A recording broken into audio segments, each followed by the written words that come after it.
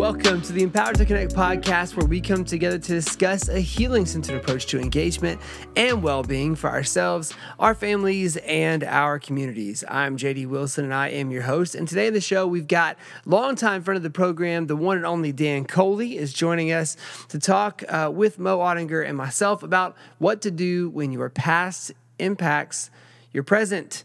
If you've been listening for the last few weeks, we are in a series that we've entitled We're All Human, and looking at just different components of what it means to be human, and just reminders for all of us of what that means. And so today we're going to talk about what to do and kind of how it looks in life when our past impacts our present, and maybe just less of a prescriptive, here's what everyone should do, and more of a descriptive, here's what we did in this situation, as an encouragement and hopefully some signs of a path forward in those moments when you realize that's where you're at.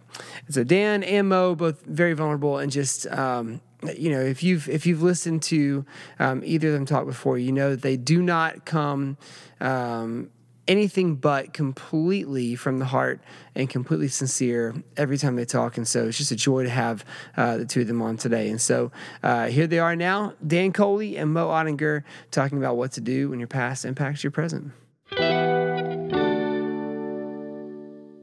Well, we're here today, as I said in the introduction, with Dan Coley and with Mo Ottinger from ETC. And so, Dan, I want to start with, just for people who don't know who you are, why don't we just kind of give a context for who you are and let you introduce yourself, and then we'll kind of refer to the last time. This is your second time being on with us, or I guess third time, because you and Terry were on too. And so, just an old regular now on the podcast. And so, Dan, why don't you tell us a little about yourself, and then we'll go from there.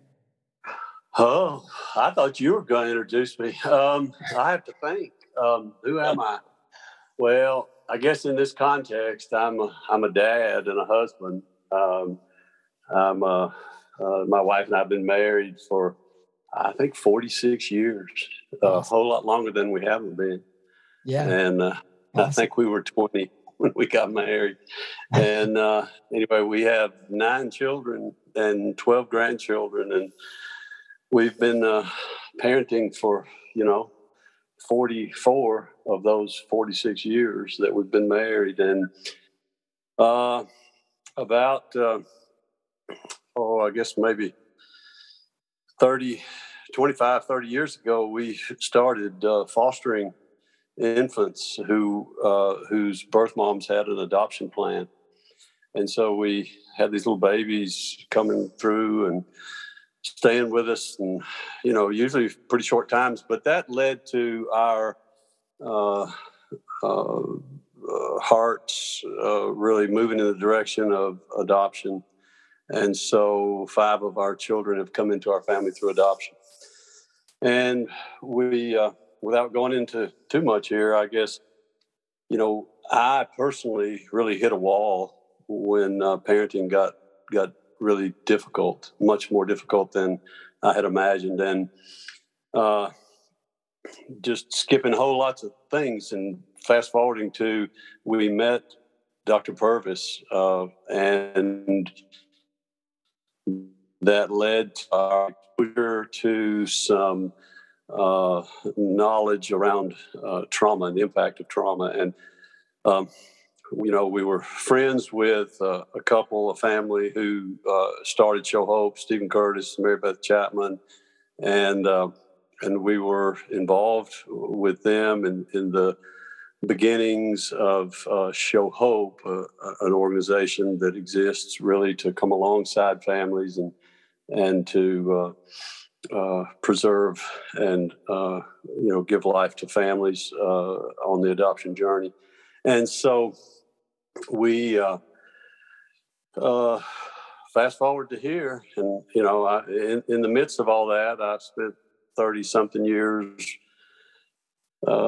working for the electric co-op here where I live, and had a long career there. Spent the first few years coaching and teaching. Thought that's what I'd do all my life. Realized I wasn't going to stay married if I did. It was way too consuming of me, and I just was very immature in my approach to it, and learned a lot through that. And I think that's probably some of what we'll talk about today.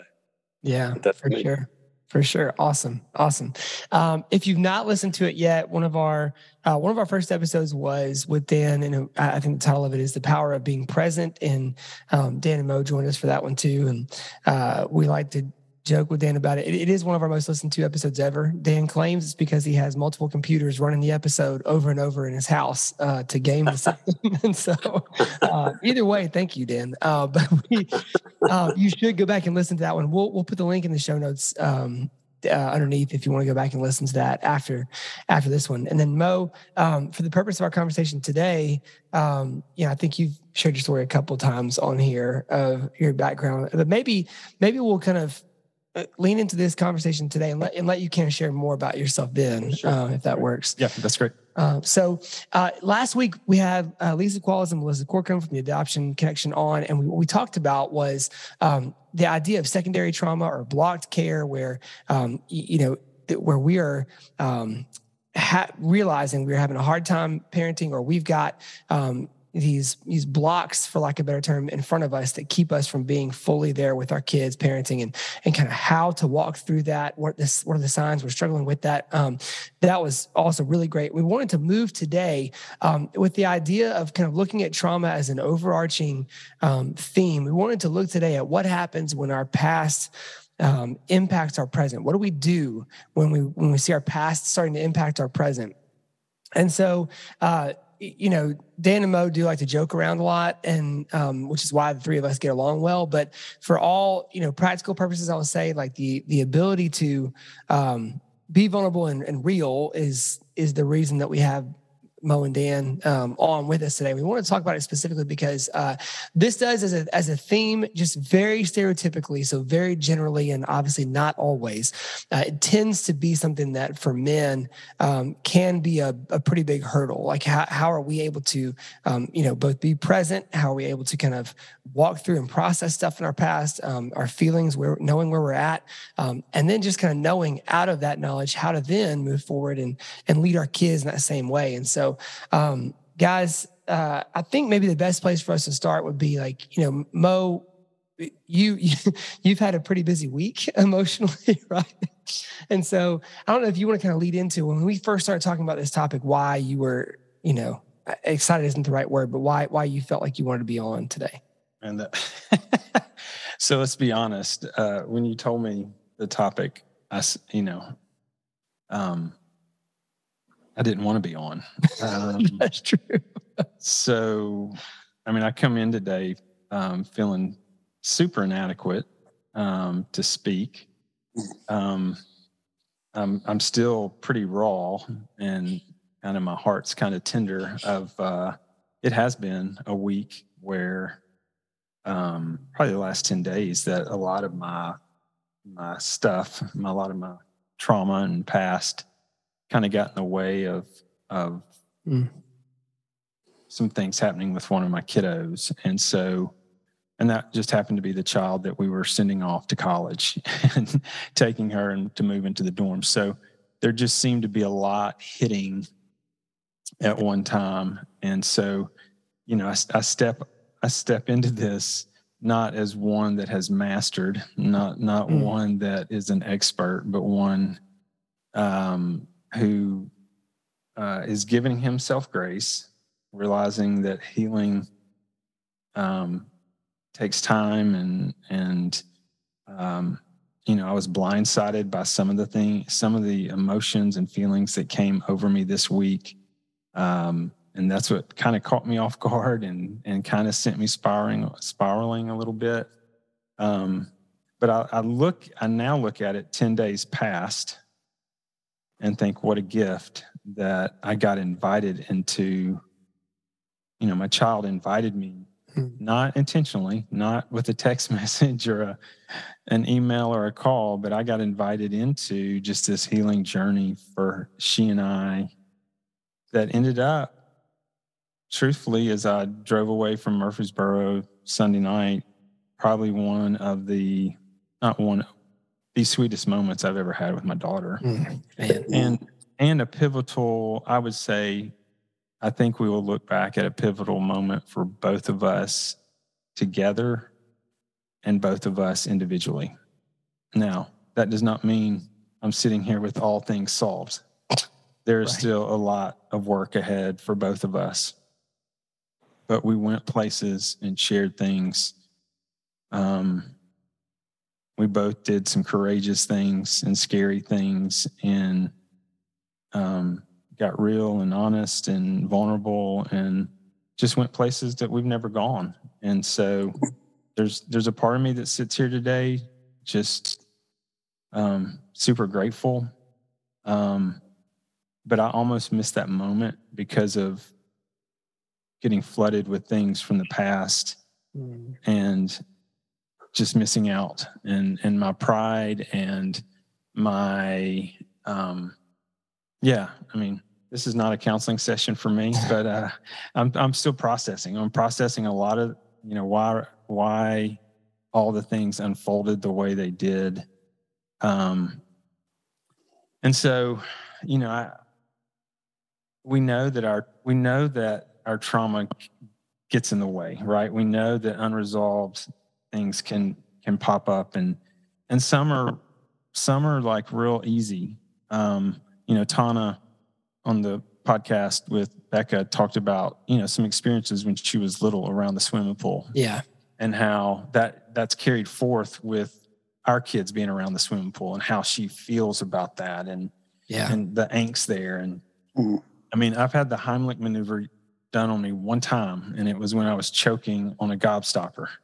And, when we're in Florida and my kids are in the gas station all grabbing candy, and my one child that grabs gobstoppers doesn't understand my dad's like, why is this a battle? But it comes flooding back, right? Because there's things that gobstoppers have meant to me. And that's trivial and funny little things, but like just examples of how some of those little traumas, the little things that just kind of rear its head every day in parenting, and us having to identify those and work through those. And but then there's other things that are bigger, and kind of what we'll call the big T traumas that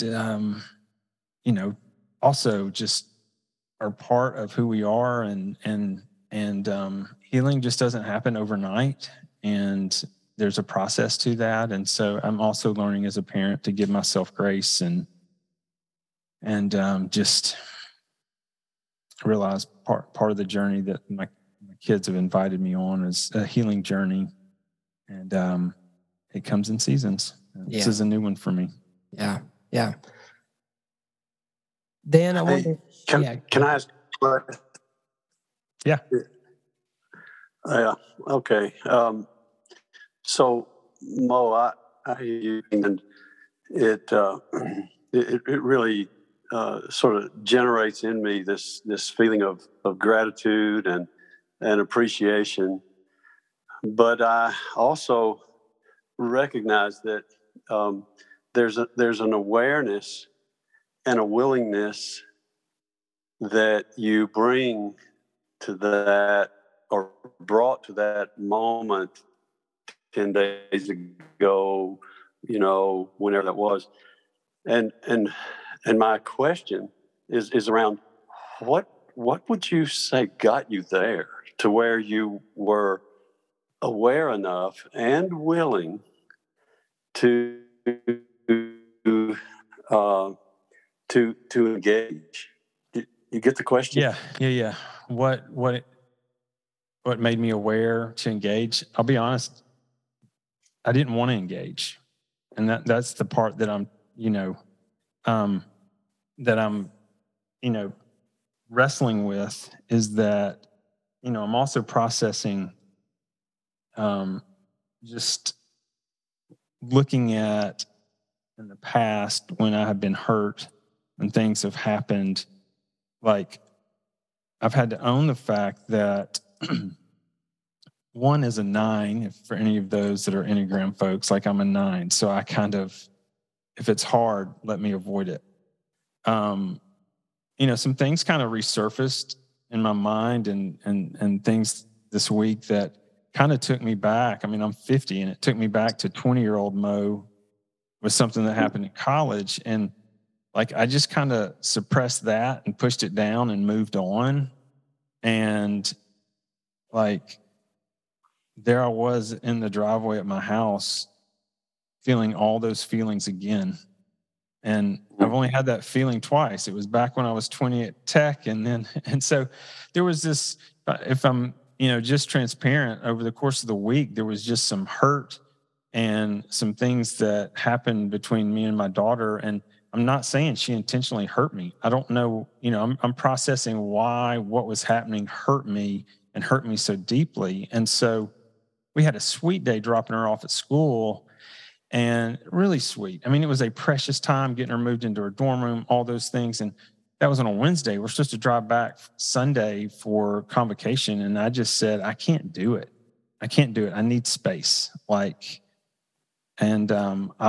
see you, if you come home for your birthday in September, or I'll see you at fall break, or I didn't want to, but I also had to begin to realize that's my track record.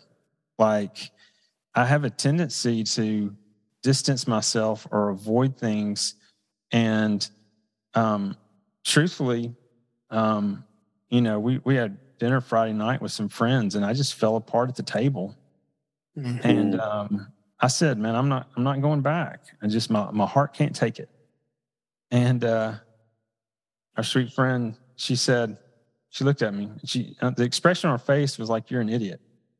And the question she asked me was, "And why would you not be there for your daughter?" And I couldn't answer it. And it began to make me wrestle. And then she kind of took a jab, and she knew she was being funny, but she said, aren't you part of an organization called Empowered to Connect? Isn't it at the forefront of what you do about connection? And but everything, I was in my way so much that I mean, and I think that's as the charge to myself, and as just to other parents, and if I can just being a dad, speaking to dads, there was this deep part of me that was like, all right, if I'm going to get hurt, I'm going to protect myself, and I'm going to give you space, and I need space, and I'm not going to push in. And, like I said earlier, I ended up going, and Sunday night when we drove away from there, it was one of the defining moments with my daughter, and I would have missed that. I would have missed that if I didn't get out of my own way. And so I'm definitely not sitting here going, well, let me give you A plus B plus C. This is how I do it. Yeah. I mean, I basically had a friend call me out, and I began to realize that at the end of the day, it is about the pursuit, in this situation, of my daughter. And I'm going to fight for that. And I think so often as parents, we can, I don't know. I think maybe it's because she's going away to school that there was just this deep, there was this panic of I'm losing her, and I'm going to lose her forever because, and I've pushed her away and all these sorts of things. So, I mean, I was, I'm still in process, for any counselor that's listening, I am desperately needing to process all of this. So it's still fresh. It's still raw for me. I'm trying to figure out why I responded the way I do. But I will say this, that I would have missed out on one of the sweetest moments with my daughter if I wouldn't have gotten out of the way. So I'm super grateful for friends. I'm not the most attuned human being, and so I'm grateful to have those that help me be a little more attuned. Yeah. Well, that's great. And just in a nutshell, what I heard you say in response to what I asked was that you, one, surround yourself with people who are speaking into you, and you are not just open to hearing, you desire for them to be in relationship with you and questioning you and processing with you, and you and your priority is connection. That's right. And so when you recognize yourself moving away from being connected, you recognize that something's not right, and you're open to and in pursuit of others who will help you correct that. That's where I want to be, and it's the leap from complete unawareness of all that to being aware and then choosing again and again and again a connection. Right. Powerful. Dan, I wonder, when you referenced earlier that transition from teaching to coaching into the power company, and you said, I reckon we'll talk about that a little bit later. Do you want to kind of talk through that transition and kind of what that meant for you as a husband and dad? Were you a parent yet at that point? I was. In fact, my wife, we were expecting our second child, and we had a 2-year-old, well, closer to 3, I guess, and I was I'd grown up.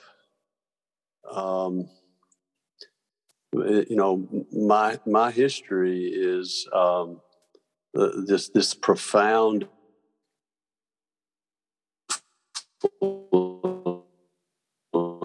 influence early in my childhood, when I was 8.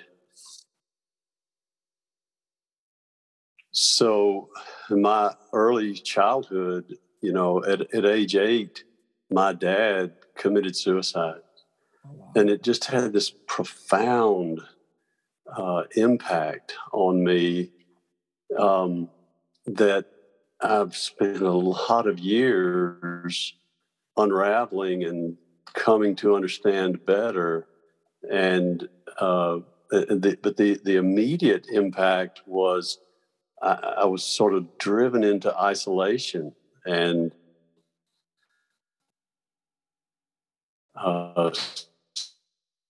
separated myself. Mom didn't really know how to respond, how to love me. I was an only child, so it was just my mom and me, and so there was a lot of pain, and everything just turned inward for me, and I really struggled, and there's a lot to unpack there, but as it played forward, sports became my world. Mm-hmm. and where I found some success, and I lived with this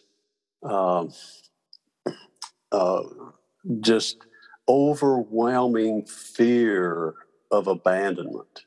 Mm-hmm. And that's pretty easy to connect the dots today, looking back. But at the time, I was just looking for any way to please adults who were in authority over me, looking for acceptance from teachers to coaches. And it ultimately found its expression in coaches. And I was, frankly, I was good at it because I was pretty athletic. And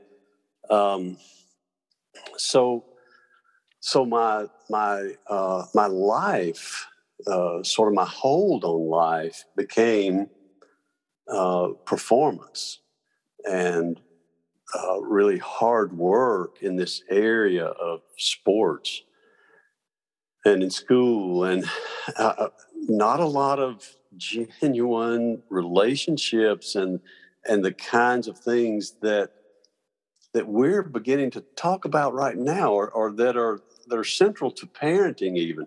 And so when I couldn't play any longer, it just seemed right to go to coaching. And so I'm going into coaching at age 22, 23, and I've got these big plans, and I'm just consumed by it. And I'm still seeking to please, this guy who was my high school coach, and I was coaching with him, and the plan was that I was going to take over for him. And there was a time when he was the winningest coach in the state, and all of this, and lots of success in terms of a worldly perspective of what sports offer, and it just was consuming me. And I felt this void with my wife and with my daughter and with this child that was coming. And I wanted to be connected to them. I wouldn't even have used those terms like connected. But at the time I knew this isn't working. I can't continue like this. And it just felt like a time bomb. And I know that's pretty heavy the way I'm saying it, but it really was. And I left coaching and took a job with the electric company because I knew a guy there, and he said, "We have an opening, and you'd be good at this, and you could do this." And anyway, I changed careers, and I really look back and I see that it was God's provision and God directing me in ways that I was totally unaware.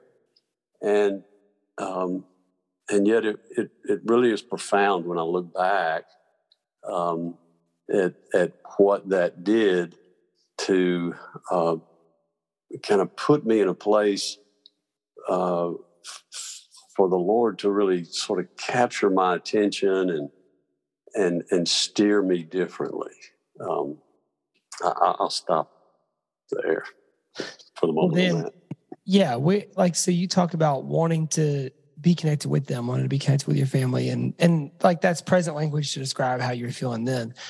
What started that process for you? Like when you think back about like kind of doing the work to mend that situation and kind of rebuild relationships and all that, what was one of the things that, or maybe kind of the processes that you put yourself in that helped start that? Well, what's interesting, JD, is I took several steps that were that had really good intentions, but were not, but were a little misguided. I knew that I needed to talk to someone, and I knew that I needed to be more open and not just hold these things in. Mm-hmm. And I tried that with a couple of people, and honestly, it wasn't great choices. And so this took longer than I'd like to think it would take for most people, especially someone that I would have the opportunity to be sharing with now. I look back and I just didn't find someone trustworthy and who could hold what I brought. And it felt dark. It felt, look, this is all coming out of a story of my dad's suicide, and it had caused me to be pretty reckless in my own thinking and in my decision making, and sometimes that served me well, but there was a lot of anger that was not healthy anger, and I didn't even understand what really maybe healthy anger was. Mm. And the truth is, though, that anger had served me well in sports, for example, especially football.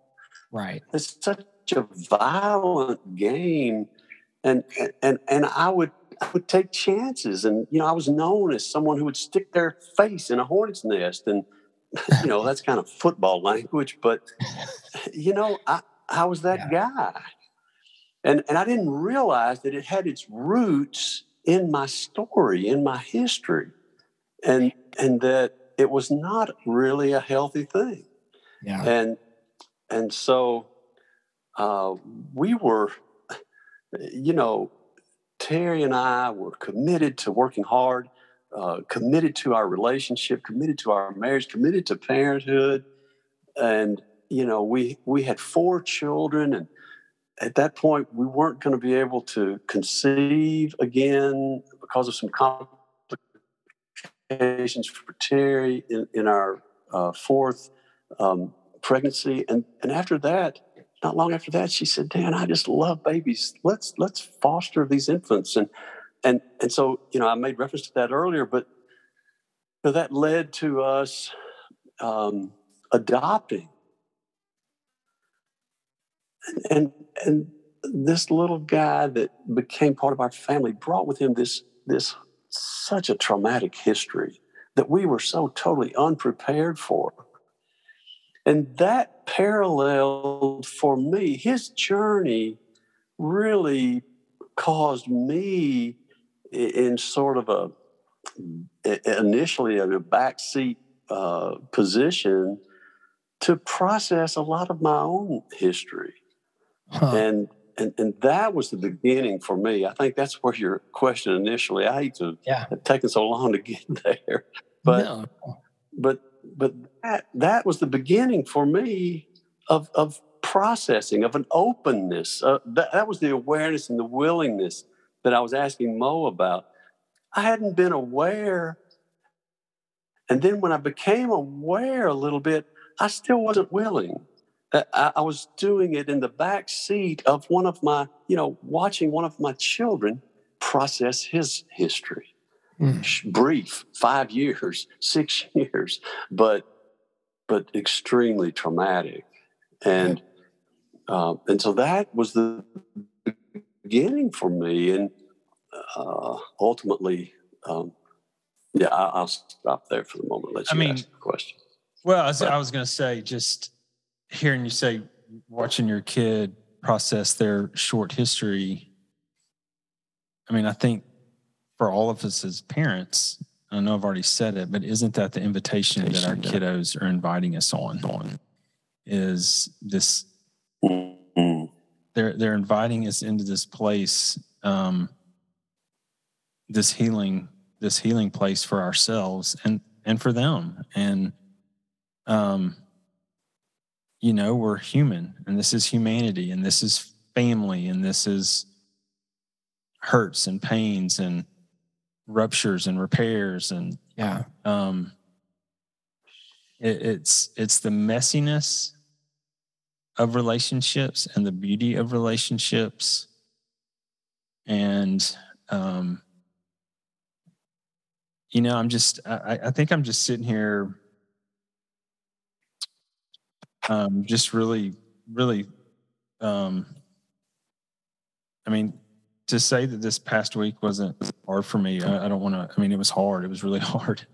And yet it was really beautiful. And so, I don't know, Dan, just hearing you say, even you're a 5-year-old, it doesn't have to be an 18, 19-year-old. It can be a 5-year-old that absolutely.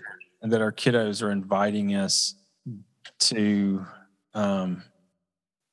be aware. I read, some people that are listening that know me well, they're like, oh man, Mo has gone really internal. Carissa, one of our board members and a friend, shared some things with me, and it was a poem called Everything is Waiting for You by David White. And I'm not going to read the whole poem. But one of the lines in it says, put down the weight of your aloneness and ease into the conversation. Yeah. And I think that's the thing about trauma for many of us is that, the whole point of that poem is basically how we try to numb it. We try to keep busy with it. We try to keep scrolling and keep busy and all the things that we do to keep it at bay. And we know that at some point there will be silence, and the silence can be deafening. And I've run from that. I mean, that's my story, is just staying busy and not addressing it. Yeah. And I think that I've just kind of I've sat in the sadness this week instead of moving on, which is not my norm. I've sat and I've tried not to run. I've tried not to numb it. So, to ease into the conversation, like that line really just struck me as I read it this morning of, when I guess the question was, what do we, the whole podcast, what was it? It was going to be on our trauma and the parenting. Yeah. What we do when our past impacts our present. Yeah. And I mean, we're in process, but we've got to be in process.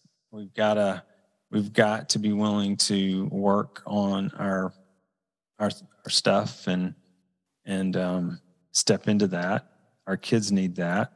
The first podcast the three of us did together called Being Present. I mean, it's hard to be present when we've got things that are in the way for us to fully be attuned in the present. So, well, I just think, all three of us have gone through some pretty uniquely difficult things in different arenas of life and in our time. And it's forced each of us in different ways, I think, even to have to learn how to walk through stuff, not around it. Yesterday, I had a small window to go grab a couple of things from the grocery that my wife needed. So I was running back up the office to throw those things in the freezer up here before jumping on to record another podcast. And so I'm like running up the stairs, and I get to the door, and we have like a little keypad code, but my hands are completely full. And I didn't do a logical thing where I brought something to hold it all in, where I could just set it down and hit the key. And I've got about 14 different items bouncing in my hands. And as I'm trying to punch that code in, I'm trying to only put down the one thing to get a free hand just so I can punch that code in. And sure enough, I had to end up putting down all of it before I opened it up to walk in. And it did strike me. And I had shared earlier before we started recording that Mo and I talked yesterday, and it just messed me up. We were talking about today's episode, and it struck me that a lot of times I'm coming to my kids while doing 90 other things. I've got a whole bunch of other stuff that I'm holding that I've refused to let go of yet. And so I've only got the corner of my pinky finger to offer to them at the moment, because I've got too much stuff that I'm not willing to put down right now. And last night, I was able to have moments with two of the kids where I just set everything else down and was just with them for a few minutes, and no agenda and no hyper focus on, hey, it's almost bedtime. We got to get these 6 things done before we go. And like you said, in a different way, Mo, not the best parenting moment in the history of my life, but like just one of these sweet moments of like, I would have missed this 30 minutes of us just enjoying each other and having a moment to build a chunk, a little cog in our relationship wheel that's going to power forward. And that's kind of the same principle as when we go into, into like these exploring our past, is the more things we're holding up in front of that, the less chance there is that we're going to actually be able to walk through it. And so we've got to be willing to take these things and to set them down to work through them before moving forward. That's a great picture, JD. Thank you for that. I want to add to that. Mo, you said that you made reference to an invitation from my 5-6-year-old. And that's an interesting word, because it really is an invitation from our children. And what that, when I hear invitation, I think of something really nice and beautiful, and the invitation from my children has often been mostly expressed through anger and bad behavior, because that's all they knew how to communicate. And I wasn't early on at a place where I viewed that as an invitation into their journey with them. But it's so clear today that the language of that invitation is so often for children who've experienced trauma, is so often anger and behaviors. And if we are healthy enough, have processed enough to be present, as we talked about earlier, and can recognize the invitation and join them, even in the honesty of our own stuff, then something really beautiful happens in that connection. I really am appreciative of just hearing you guys talk about this stuff. Yeah, I mean, it's the invitation is never on a calligraphy right card, right? It's right. It's never that, and it's a tantrum. It's a lot of things, but and I think what has struck me is that it was said on an earlier podcast that we've done around trauma, but we've all experienced trauma. Everybody. Yeah. All of us have. And so this invitation is not one-sided, right? Like it is both of us together as parent and child, healing together, which is really beautiful. It is why we need to do our work, because I think part of my panic this week was saying, oh man, I just haven't been the best for my daughter. Like I did not do my work soon enough. I'm part of what's hitting me this week is regret. I did not do my work soon enough that she and I could have done work together. And I'm having this moment of going, my stuff is still getting in the way. And I could have just, all those things that I'm just feeling. And Tana, my sweet wife, was like, oh, it doesn't end today. We're dropping her off at the dorm room. You're like panicking. But you got time, there's still time. You don't just have 18 years. You've got all the things. And so, I was being flooded with guilt and shame and all the stuff that, just for getting in my way. And at the end of the day, that invitation is still there. And, there may not be, like I don't have physical proximity to my child, but I'm going to fight and I'm going to pursue and I'm going to seek emotional proximity to my child. And I will be proactively working that direction, though she's, no longer under my roof, no longer sitting at the dinner table, no longer, all the things. But it's not too late for me to continue to pursue. So true. Dan, when you were talking earlier, and you kind of stopped your story at the point talking about being invited into your child, like having your child invite you into their history.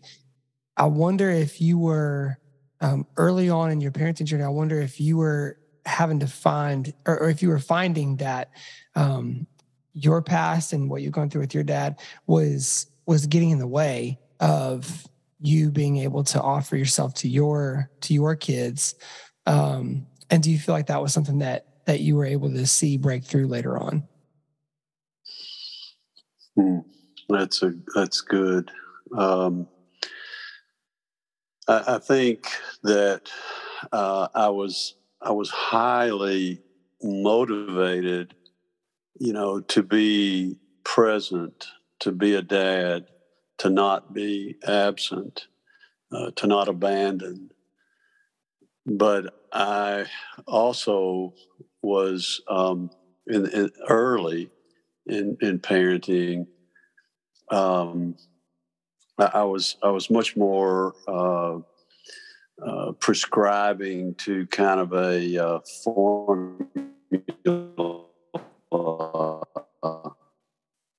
of what to do, what not to do, very performance oriented, things that were, as I look back now, not very relational, not very connected, pretty absent of an understanding of emotion. And so that combination was kind of messy.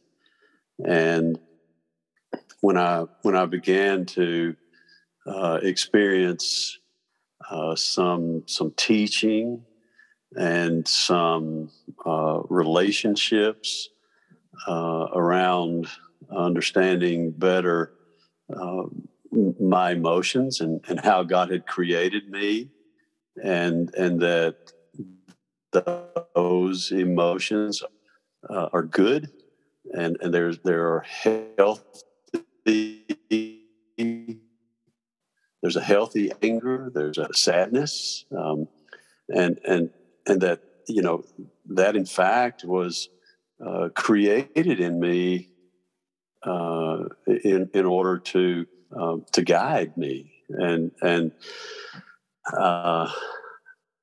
absent of that understanding, I was a mess.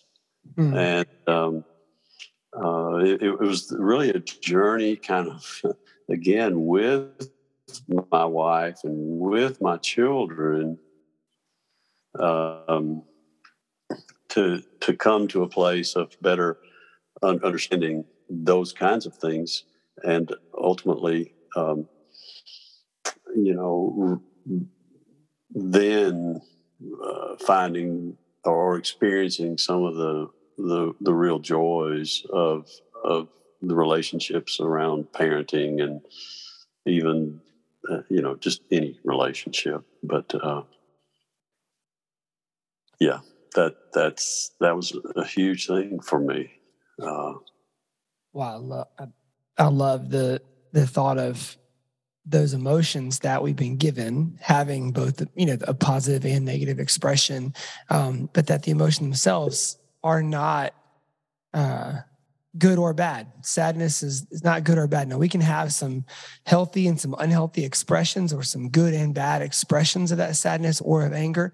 Mo, we talked about this a lot several years ago, like on a smaller scale. And I wonder if you would kind of elaborate on that, like as you were starting to kind of learn, that world of exploring your feelings and talking through that, if you would share some of those discoveries that you're making. Yeah, I mean, so many of us are, you're scared of feelings. I think, if I'm honest, just some of my church or religious hurts and wounds is you can't trust your feelings. And I think they are, what a I think what a lie that we've all had to navigate there. And so I think just doing the work of beginning to step in and feel. And, I share the story that, Tana and I had 4 kiddos and all through adoption. And I said we were done adopting because, man, I needed to work on relationships with my kids. And I just needed to understand my feelings and so that I could be fully present with my kids. And, for those that have sat through parenting classes, and I probably shared it on a podcast, like I have been sharing, like, yes, I did all this feelings work and like I had arrived, Right. And I think this past week, just the reality is, man, it is a process. Yeah. But beginning to understand that there is a righteous anger. There is an anger that drives us toward, being passionate in the things that we want to be about. And there is a healthy fear that that is good for us. And that even loneliness, if I can just say the loneliness that I felt this week has made me seek intimacy and depth of relationships that I wouldn't have without sitting in that relationship. So there is a gift in the feelings, and I think for so many of us, and I'm going to speak broadly here, of stereotypically, oftentimes men do not step into those areas. Yeah, and I always joke what it takes me a week to do, my wife feels before she has her morning coffee every morning, right? Like It's just this slower process for some of us. Yeah. But that's, that's the good work right there. Yeah. That's the good work. If you're listening going, man, how do I take a step toward my child? How do I connect? I think so much of it's right there around, learning to step into your feelings and process those feelings and help your children process those feelings and develop a culture at home in your, organization or whatever it is, to where it's just good. That's like Ton always says, this is the good stuff right here. These are the conversations. These are the places that we need to go as humans. And, when we talk about pursuing our kiddos, what I want to say is you got to pursue your heart first, because that's what we're giving our kids. And that's and so I just, but I want to say this too, those that we've all experienced trauma, and for some of us that have, it's hard to trust. It's hard to, there's just some things that for all of us that have happened in our past that it's easier to just put up walls. It's easier. It's scary. It is absolutely scary to sit down and to begin to try to find your heart. Right. And so I don't sit here saying, oh, just do this, go pursue your heart. It's easy. Right.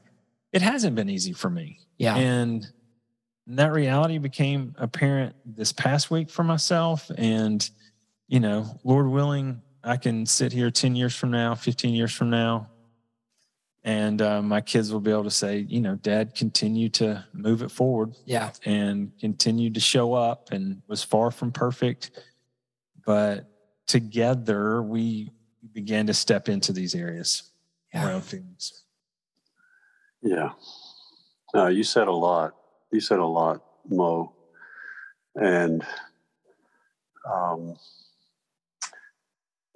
I believe that my greatest moments have been with my wife and children when I've been able to feel and to be honest, and even the past brokenness, like what you experienced, that locked you up briefly. even those moments have resulted in stronger. It's kind of the rupture repair, but stronger connection as we are able to really just be honest, and aware enough to be honest. That's really healing for me to hear you share those things and be reminded, Mo. Yeah, me too. Well, I think, and I'm also sitting here just super, I just have great empathy and compassion for those that have experienced such deep trauma that the thought of being vulnerable, opening your heart, that's really scary and hard, and so I just continue to say, to give grace for where we are today, and for each of us to be able to take the next step that we can take. And for some people, that might be a big leap. For some people, that just may be a little inch forward. But I think our kiddos need us to take whatever step we can take. I think we need to be able to take those steps.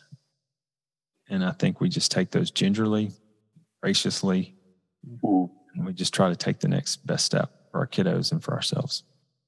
Right. Yeah, and then we just remember to keep doing that, right? I think that might be one thing that is, I think it's equal parts exciting and daunting as a parent. Is if you're coming on the heels of doing a lot of this work of like, and Dan, you said, I think one of the key words, and maybe this is personality driven, so maybe this is more me. It hits me more than it does other people, but just the total and complete honesty of where you're at, without filtering, without trying to make it sound better or worse, like being able to communicate exactly where you're at, and exactly what you're dealing with. For me, is one of the hardest things on earth. And a moment where I'd say, like, several years ago, I just had a moment as a family where I felt like, I don't know if I can keep doing this. Like, I don't know if I can keep parenting here, because I don't seem to be having any kind of answers, and I'm so screwed up myself, I can't even get out of my own way. And why would I want these kids to follow my example going forward anyways? And then being reminded, well, they're also going to have their own flaws. They're also going to have their own faults. And they're also going to have to figure out how in these moments to somehow put one foot in front of the other and keep moving forward at some point. So what if those flaws are really a gift for me to then have gone before them and show them the way to walk forward? And I think, when you remember that, like, it's not a one-time thing. It's not, we don't deal with our past and then, get to put on the display case and walk away from it.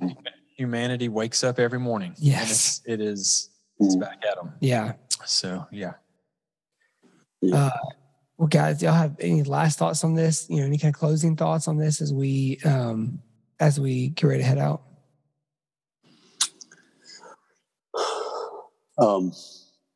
Yeah, I would say this, that place of pursuing someone you trust, a safe place to process, like Mo said in the very beginning, I've got to process this some more. Well, what does that mean? There was a time when I would have heard that and really not known what that might mean. Right. And I think there's a list of things that it can mean. And it's the sum of a few of them or all of them, but it's like, it's going and talking to someone. It's having a relationship that there is someone who fits that calling, right, in my life that I can talk to. It might be my spouse. It might not be. it might be a counselor, but it might be a friend. And that gets, that in itself is a process. But that's part of processing, is someone you trust to talk to. That's huge for me. And I'm very blessed to have a few men that I'm in that kind of relationship with. And then there's my wife, and of course, and just being honest. And, I don't mean to throw this out there in an irresponsible way, but prayer and really being before the Lord. I mean, I think that gets, referenced sometimes in ways that assumptions are made, but just brutal honesty. And,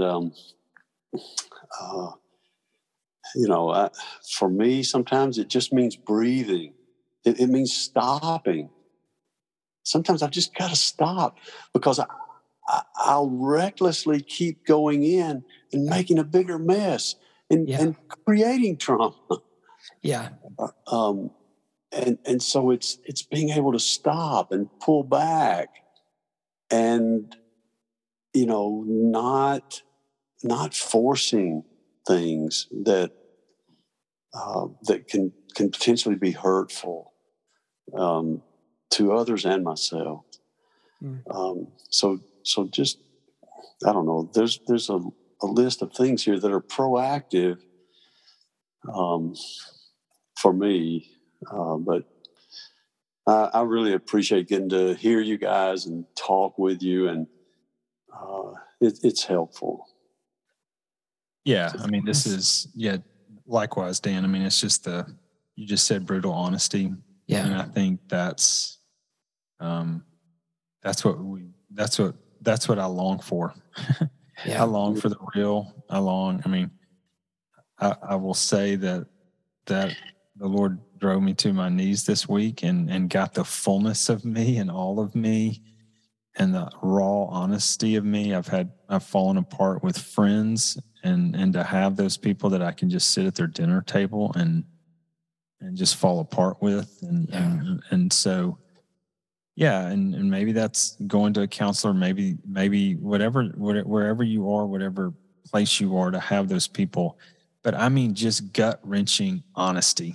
I mean, that's where I am, like the fullness of who I am, and take me for who I am, and no candy coating for who I am. Like, this is where I am. And this is my anger. This is my joy. This is my on and on and on. Take it. This is me in the fullness. And so the gift, I walk away with just, again, I know I've said it, but just the gift that my daughter gave me. She has given me this massive gift of finding my heart and reinvigorating my heart, and my passion for health and healing for myself and for all of us. And so, such a gift that I just can't, overstate it or understate it or all the things, So do the work, whatever step you can take, do the work. Yeah. My only thing to add as we close is just, both of y'all mentioned it, but just that brutal honesty, and then time for yourself to be able to think. And probably the honesty comes first. And for me, a lot of times the healthiness is in writing it down. If I can write down those things and see them with my own eyes. And sometimes I will be a weirdo. I will sit in the car by myself, nobody else around, and I'll read out whatever I just wrote out loud. And I'm sure that there's a scientific connection that we could ask, some people smarter than us about. But there is a deep power, I believe, in you hearing the narrative that you're telling yourself and being able to pick out the lies in it and be able to pick out the things that are not true there. And then to be able to go, oh, well, and so that's where the other people come in, because a lot of times we'll say something to somebody else, and seeing their faces as we're sharing it with them helps us to validate and go, oh yeah, that's actually not true. I've been holding on to this whole time. That's actually not true. But if we don't give ourselves time, and look, we're talking about parents, not many of us, like time is more precious than gold for so many of us, right? Right. Yesterday, during the middle of this sports, caravan yesterday afternoon, I stopped. I had 30 minutes of my son's football practice before I had to go make our next pickup. And instead of just popping out of the car and going over and, yucking it up with all the parents, I sat there in the parking lot where I could see practice happening and kept the radio off, kept podcasts off, just sat in total silence and wrote where I was at out for a second. And I read it. And I felt like $1 million. And I might have spent 15, 20 minutes of just total silence and thinking.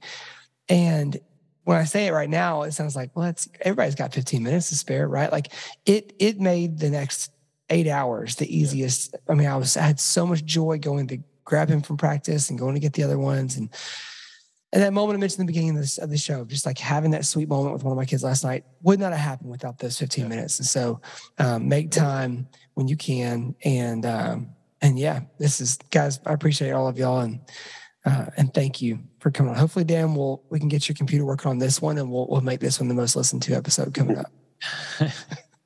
Thanks, guys. JD, I think a lot of what you mean by the time is being kind to yourself, extending grace to yourself.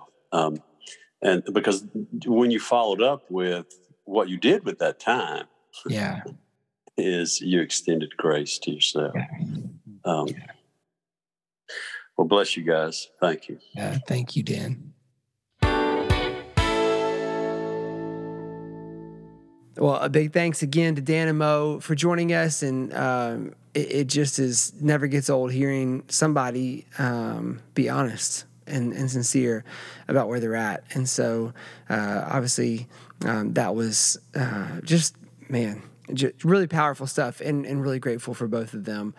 This whole series has been really good. We continue it next week with a session.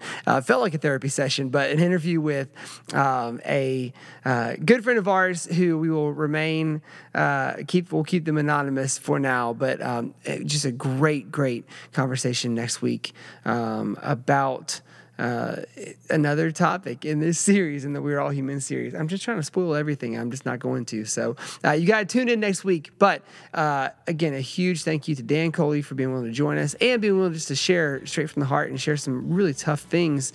And just same for Mo. Just really grateful for both of them. So for Kyle Wright, who edits and engineers all of our audio, for Tad Jewett, the creator of the music behind the Empowered to Connect podcast, I'm JD Wilson, and we'll see you next week on the ETC podcast.